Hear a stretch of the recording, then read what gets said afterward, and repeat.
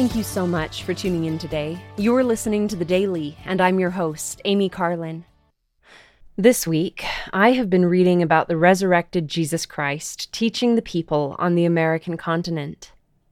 As I pondered his divine visit, I was reminded of something written by Elder Jeffrey R. Holland.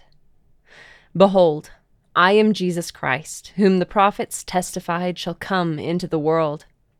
With these words, the resurrected Savior introduced himself, fulfilling over 600 years of Book of Mormon prophecies.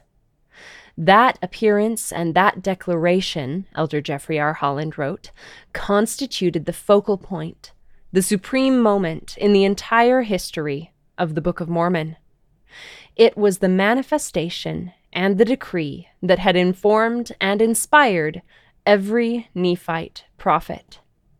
Everyone had talked of him, sung of him, dreamed of him, and prayed for his appearance.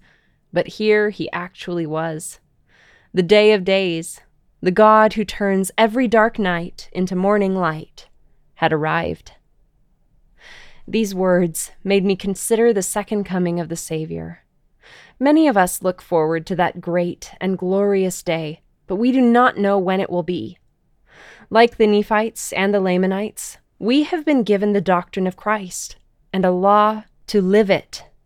We have been given signs, and we have been taught to nourish our faith and hope for things we cannot see, which are true. Signs of the times for the Savior's first and second coming have been given by ancient and modern prophets. The Guide to the Scriptures on churchofjesuschrist.org explains that signs of the times are events or experiences that God gives to people to show that something important in his work has happened or will soon happen.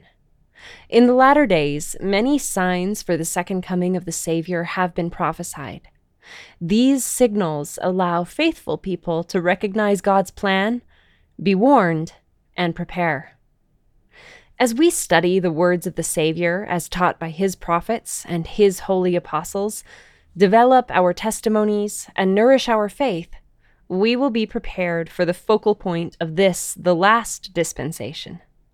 We can each receive light from Jesus Christ, so our personal dark nights will all be turned into mornings.